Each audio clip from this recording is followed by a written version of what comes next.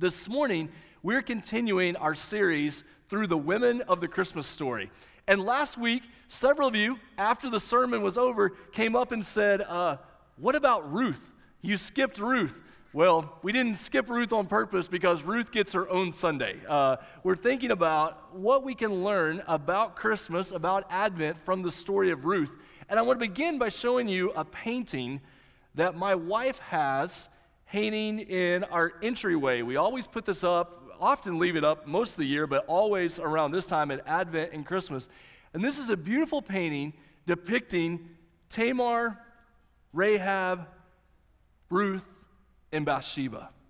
These women of the Christmas story that we find in Matthew chapter 1, these women who are bonded together by not having what was assumed to be the right background, by having bad reputations thrown at them, being united because of the pain and difficulty and tears that they went through in life, and yet every one of them was part of God's plan to bring redemption and salvation and rescue to the world. These are the women of the Christmas story. And this morning, we're trying to ask ourselves, what can we learn from the story of Ruth? Here's my question for you this morning that will guide us. Do you have peace in your life? Is your home a place of peace? Is your marriage a place of peace? Do you have peace in your mind? Or do you feel like you're at war with yourself in your mind? Do you have peace in your life? The question is, how does God bring that peace to us? And in the book of Ruth, we find three different ways that plays itself out. I'm going to walk us through that this morning.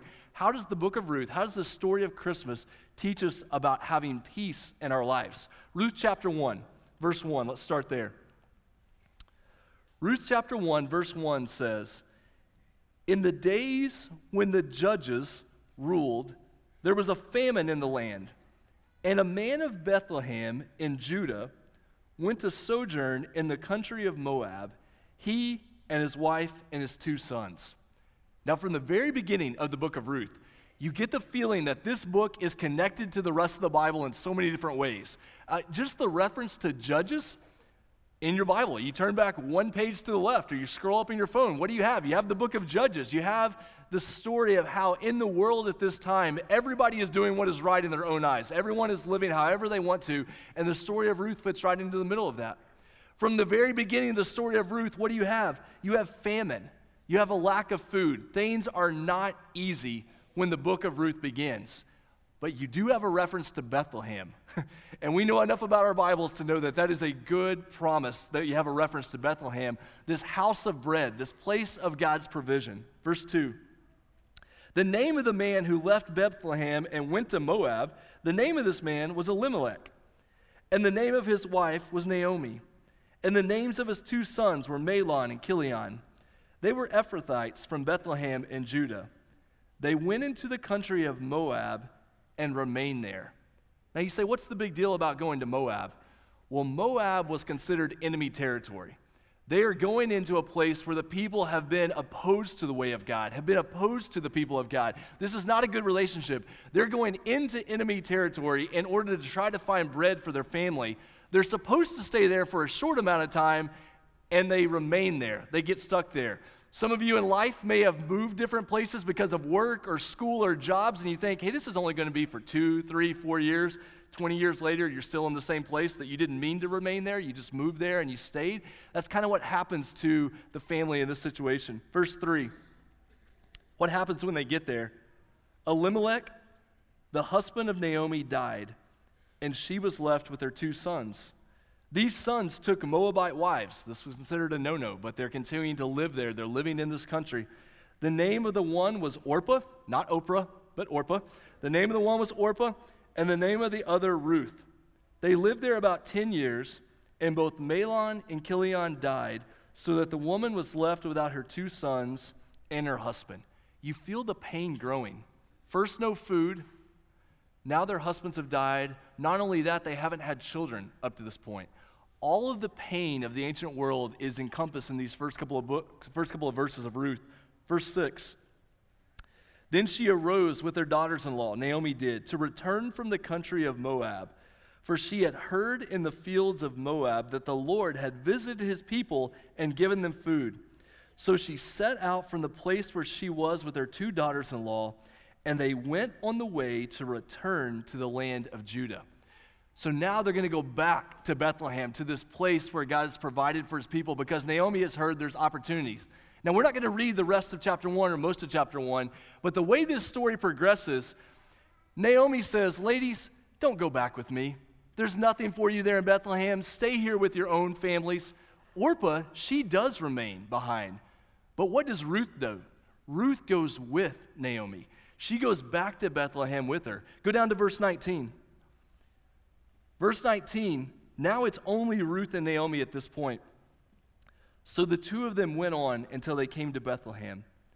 And when they came to Bethlehem, the whole town was stirred up because of them. And the women said, is this Naomi? She said to them, do not call me Naomi, call me Mara, a word that means bitter. For the Almighty has dealt very bitterly with me. I went away full. Did she really? No, she went away because she didn't have food, but in her mind, she was full at that point. I went away full, and the Lord has brought me back empty. Why call me Naomi when the Lord has testified against me, and the Almighty has brought calamity upon me?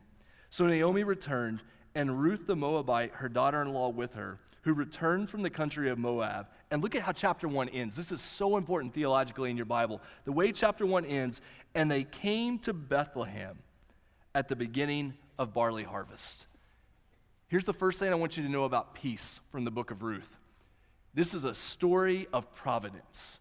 Now, when I say providence, what I mean by that, that's the $100 theology word that says God always guides and provides for his people. He provides for his people whatever they need in whatever circumstances they find themselves, and he guides his people and he guides his plan for the purposes that he has before us. Because of God's providence, we learn that we can trust him no matter the circumstances. And we have peace because we know that he is good, we know that he is loving, and we know that he is in control. Now, here's the fascinating thing about this story. Naomi, who's grown up with these stories, she should know that this is true, but she is struggling. She is struggling to believe in God's goodness and providence. And friends, many of us have grown up in church. We know the church answers. We know the Bible stories. We know what we're supposed to say when somebody asks us a Bible question, but we still struggle to trust in God's goodness, especially when you find yourself in hard circumstances. When your family hasn't gone the way you expected, when your job hasn't gone the way you expected, when the world at large has not gone the way you expected, we struggle to trust God. Even though we know in our heads that it's true, it's so hard to believe it in our heart. And Naomi, in this story, when she is in Moab and she prepares to go back to Bethlehem, she can't imagine that anybody would want to go with her through this pain that she's facing. When we're in pain in life, it's so hard to imagine that anybody else would want to walk with you through that pain. And when life hurts and you're dealing with hard circumstances and you're going through a frustrating situation, one of the first things we can do is begin to push people away. No. That person can't love me. That person doesn't really care about me. That person doesn't really be around me. When you're going through hard circumstances, one of the greatest gifts that you could ever have is God puts people in your life that they just won't let you go. Like they say, no, I am going to stay with you. And I know this is hard, but I'm going to walk with you right through the middle of it. And what Naomi does in this situation when she faces these hard circumstances, she begins to personalize these. She even changes her identity. Don't call me Naomi. I'm not blessed. Call me Mara. I'm bitter. She allows her circumstances to determine her identity. And any time in life we allow the pain of our circumstances to determine our identity, we're getting into a really bad place. Because now we've taken our eyes off the love and goodness and joy of the Lord, and we put them on our circumstances. And in those moments, friends, you will not have peace. When we personalize and internalize and isolate ourselves from others, it's going to destroy the peace in your life. But when we remember, I know the Lord is good, and he's going to put the right people in my life. And this does not determine my identity, what's happening around me. There's such peace in the middle of those situations. You've probably known people in your life who they went through circumstances that you could never imagine, and you looked at their life and you thought, how do they have peace in the middle of that situation? How could they keep going in life? It's not about them, it's about the goodness and presence and joy of the Lord in that situation, that God gives us a peace that passes all understanding. The first thing we see from the book of Ruth is that we serve a God of providence. We serve a God who loves his people, he guides his people, he provides for his people. Chapter 2, look at the next thing. Chapter 2, verse 1. Now Naomi had a relative of her husband's, a worthy man. This is the famous word from the Bible to describe men and like they're warriors, they're strong, men of valor. He was a worthy man of the clan of Elimelech, whose name was Boaz. And Ruth the Moabite said to Naomi, let me go to the field and glean among the ears of grain after him, in whose sight I shall find favor. And she said to her, go, my daughter. So she set out and went and gleaned in the field after the reapers. And she just so happened to come to the part of the field belonging to Boaz, who was of the clan of Elimelech. Did she just so happen to come to the field of Boaz? Or is this exactly how God has been working to bring these things together for Ruth? Here's one thing I love about Ruth in this story. She's away from her homeland. She's with a mother-in-law who's acting very mother-in-law-y at this point. Things are not going well. What does she do? Does she lie down and wallow in her sorrow? No way. She says, I'm going to find my way through this. She gets up and she says, I'm going to go to work. I'm going to figure out how to keep going in the middle of these circumstances. And God guides her into a situation where she's going to have this interaction with Boaz. If you know some of the Old Testament Bible stories here, you know that Boaz is significant because he was what was called a kinsman redeemer for the family. That is, someone had lost a husband. Someone else from the family could step in and provide that role, continue to carry on that role for the family. Now, there was a kinsman redeemer who was closer to Ruth than Boaz was, but this guy turned down the opportunity to step into the situation. And so Boaz, in chapters 2, 3, and 4, we find out how Boaz steps into that situation. Now, it's not an easy story, but it's a beautiful love story about how Boaz and Ruth come together ultimately as husband and wife. One thing that's interesting, I'll just throw this in as a quick aside.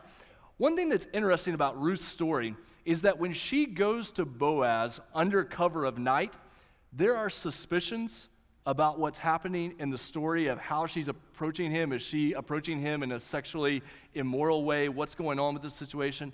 By all accounts, she's not. But here's the interesting thing. Tamar, Rahab, Ruth, Bathsheba. All four of the ladies mentioned in Jesus' background as this part of the story of Christmas, all four of those ladies, their reputation was marred because of sexual relationships, usually that were done to them, sometimes that they had done to others. Here's the point I want to make in this. Jesus' own mother had a bad reputation thrown at her about the fact that maybe she was doing things that was sexually immoral. Because remember, Mary is able to conceive. She is able to become pregnant because of the power of the Holy Spirit, that she was a virgin at the time. But we know that all throughout early church history, people said it really wasn't the Holy Spirit. Mary had some sort of an affair, or Mary was sexually assaulted by someone. So they had all this reputation that was built up about Mary. Here's the point I make. I think one of the reasons Matthew chapter 1 includes Tamar, Rahab, Ruth, Bathsheba in the story of Jesus is it's a reflection of the love and the protection that Jesus had toward his own mother. He knew his own mother had been accused of things that were immoral, inappropriate, and yet she was not guilty. And so these same women are drawn into the story here. We see a picture of Jesus coming to those who are hurting, coming to those who've had hard backgrounds or false things said about them, and he ultimately brings salvation. Chapter 4, verse 13. Look at further down, skipping a lot of the book of Ruth. Go to chapter 4, verse 13. So ultimately, Boaz took Ruth, and she became his wife. And he went into her, and the Lord gave her conception, and she bore a son. Then the women said to Naomi, "Blessed be the Lord, who has not left you this day without a redeemer, and may his name be renowned in Israel. He shall be to you a restorer of life, return life to you, and a nourisher of your old age. For your daughter-in-law who loves you, who is more to you than 7 sons, has given birth to him." Then Naomi took the child and laid him on her lap and became his nurse. And the women of the neighborhood gave him a name, saying, "A son has been born to Naomi." They named him Obed. He was the father of Jesse, the father of King David, and then you just follow the path from there, and ultimately it leads you to Jesus. Number 2, about the story of Ruth. It is a story of redemption. It is a story of salvation, that God provides a redeemer for his people. That in the worst possible circumstances, when it looks like there's no way out, God provides salvation for his people. And he continued to do that right down to Jesus, who came and through his life, his death, his resurrection, defeated the power of sin and death so that we would be able to be saved, so we would be able to be redeemed and made right with God. There's a beautiful verse in the New Testament that says we have peace with God through our Lord Jesus Christ. Can I ask you this question? And I know it's the very middle of the sermon. It's easy to get so distracted and other things going on. Listen, do you have peace with God? Do you know what it is to have peace with God? That maybe you've grown up in church and you've tried to do the right things and you've tried to follow the religious rules and but you've never known what it was to have peace with God. The way that we have peace with God is not by getting our lives together on our own. The way we have peace with God is not following a particular set of rules. The way we have peace with God is through Jesus Christ. That Jesus defeated the sin and death that destroys our peace so that we would be able to have peace with God. We can trust that God is in control, and we can trust that God is the one who saves. And I want you to hear me this morning, that if you have never trusted in Jesus for salvation, there is no greater time than coming up on Christmas that you would say, this is not just a story in the Bible. I'm no longer just going to pretend like I have it together on the outside. I want to have peace with God. I want to know what it is to be made right with God. And friends, that you would know that it's a gift. It's a gift that is given through Jesus Christ. That everything in your life that destroys your peace, he took from you. He took upon himself so that you would have life and you would have peace. If that sounds too good to be true, if it sounds like just religious talk, but you want to talk more about it, I'd love to talk with you at the end of the service today. Talk with a friend or a family member you came with. Maybe you came to watch somebody today, just singing in a choir. You came with a friend today.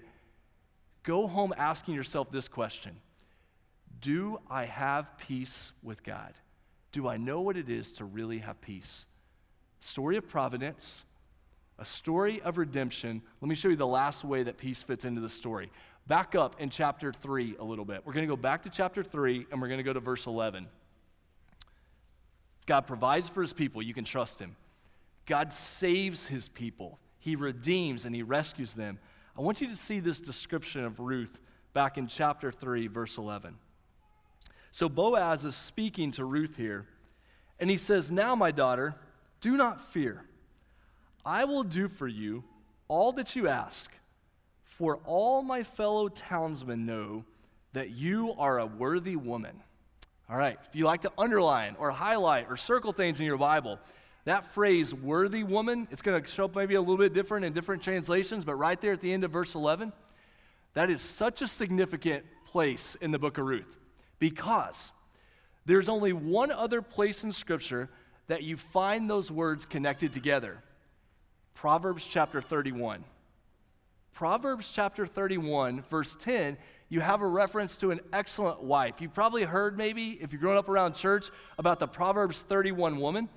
An excellent wife who can find, she is far more precious than jewels. Then you go down to verse 29 there in Proverbs 31. Many women have done excellently, but you surpass them all. So follow me here. The book of Proverbs ends in Proverbs chapter 31 with this description of the excellent wife, the excellent woman. The word excellent there is the exact same word that shows up worthy in Ruth chapter 3, verse 11. So even better would be if it said a worthy wife or a worthy woman who can find. Same exact word. It gets better. In the Hebrew ordering of the books of the Bible, do you know what comes right after Proverbs 31? Ruth. Proverbs 31 ends with this description of the worthy woman, the excellent woman. The very next ordering of books in the Hebrew Bible is the story of Ruth, which tells us the story of Ruth is meant to be an example, a lived out example of what a wise person looks like. The book of Ruth is a story of wisdom. The book of Ruth is a demonstration of what it looks like to pursue wisdom and to live wisely in the world. Hear me out on this, ladies. Sometimes you might have grown up in a situation where the Proverbs 31 woman added weight to your shoulders, where you thought, I've read that chapter, and that does not look like my life. Like, I've read that chapter, and I just don't feel like I live up to that. I've read that chapter, and it puts all this shame and guilt and weight on my shoulders because I don't feel like that. I don't look like that. It's because it's not designed to add weight to your shoulders. The only command that's given in Proverbs 31 is given to the man to celebrate his wife. That's the only command that's given in that chapter. That chapter is meant to be a culmination of the book of Proverbs. Earlier in Proverbs, you had the woman of folly that was chasing after sin. Don't go that way, live this other way. And you get to the book of Proverbs and you find out what wisdom truly looks like, and then we get the story of Ruth. Students, college, teenagers, hear me out on this. I'm going to make this mistake, others are going to make this mistake.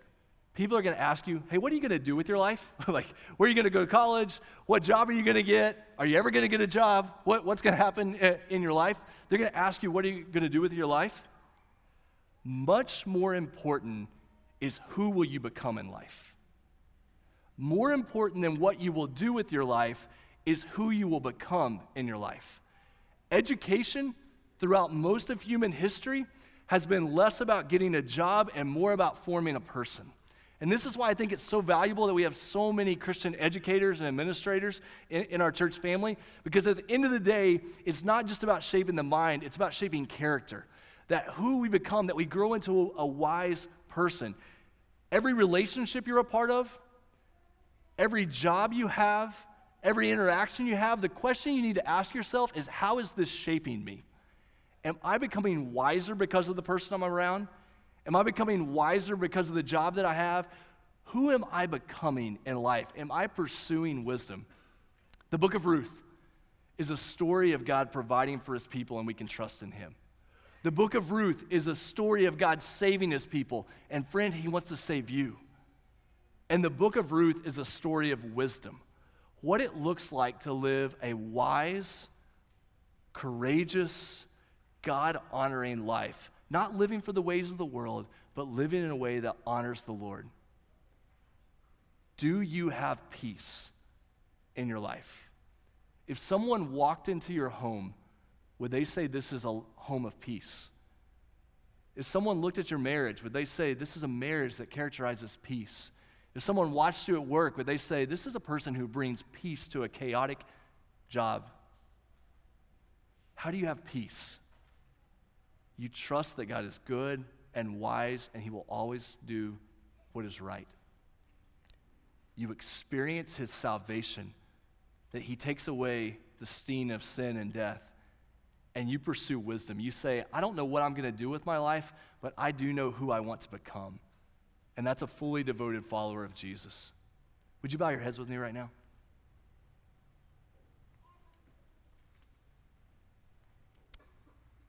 Right now, as we prepare to wrap up what has been such a fun worship service,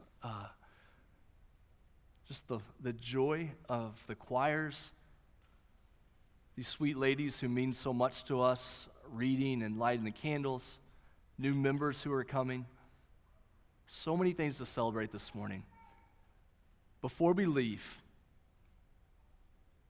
in a chaotic world where people are full of anxiety, full of anger, are you a person of peace? On your sports team, at your job, in your home, does your presence, does the work of God in your life bring peace to those around you? Do you have peace in your mind? Do you have peace in your heart? Let me ask you first, as your heads bowed, eyes closed, let me ask you first, are you going through a circumstance right now where you are struggling to trust in the Lord? Maybe you're going through something hard. It's not what you planned. It's not what you wanted. It's a difficult circumstance. And you're starting to maybe push people away, or you're starting to personalize this. It's shaping everything that you do. Would you take that circumstance and just hand it to the Lord? Say, God, I trust you. I know you're good. I know you're loving. I know you're wise, but I need to trust you again with this circumstance today. If you're here and you've never trusted in Jesus for salvation, if you don't know what it means to have peace with God, maybe you feel like God is constantly out to get you, God is constantly disappointed in you, you can never live up to whatever standard all these other religious people have, you just don't feel like you ever have peace in your heart. Right now, you can trust in Jesus for salvation, to know that he takes away your sin, he takes away the sting of death, and he gives life. He gives life eternal. Trust in him for salvation. One last thing to pray about. Are you living in a wise way? Your friendships, the way you live in the world, the person you're becoming, is it honoring to the Lord? Are you pursuing wisdom? Or are you living for yourself? God, we know that peace comes when we live the path that you've laid out for us. And God, I love these junior high and high school students, the college students who are here, the young adults. And I know they get so frustrated and burdened by those of us who ask them what they're going to do with their life and where they're going to go and where they're going to work. God, help them just for a minute to replace that question and ask themselves, who am I becoming?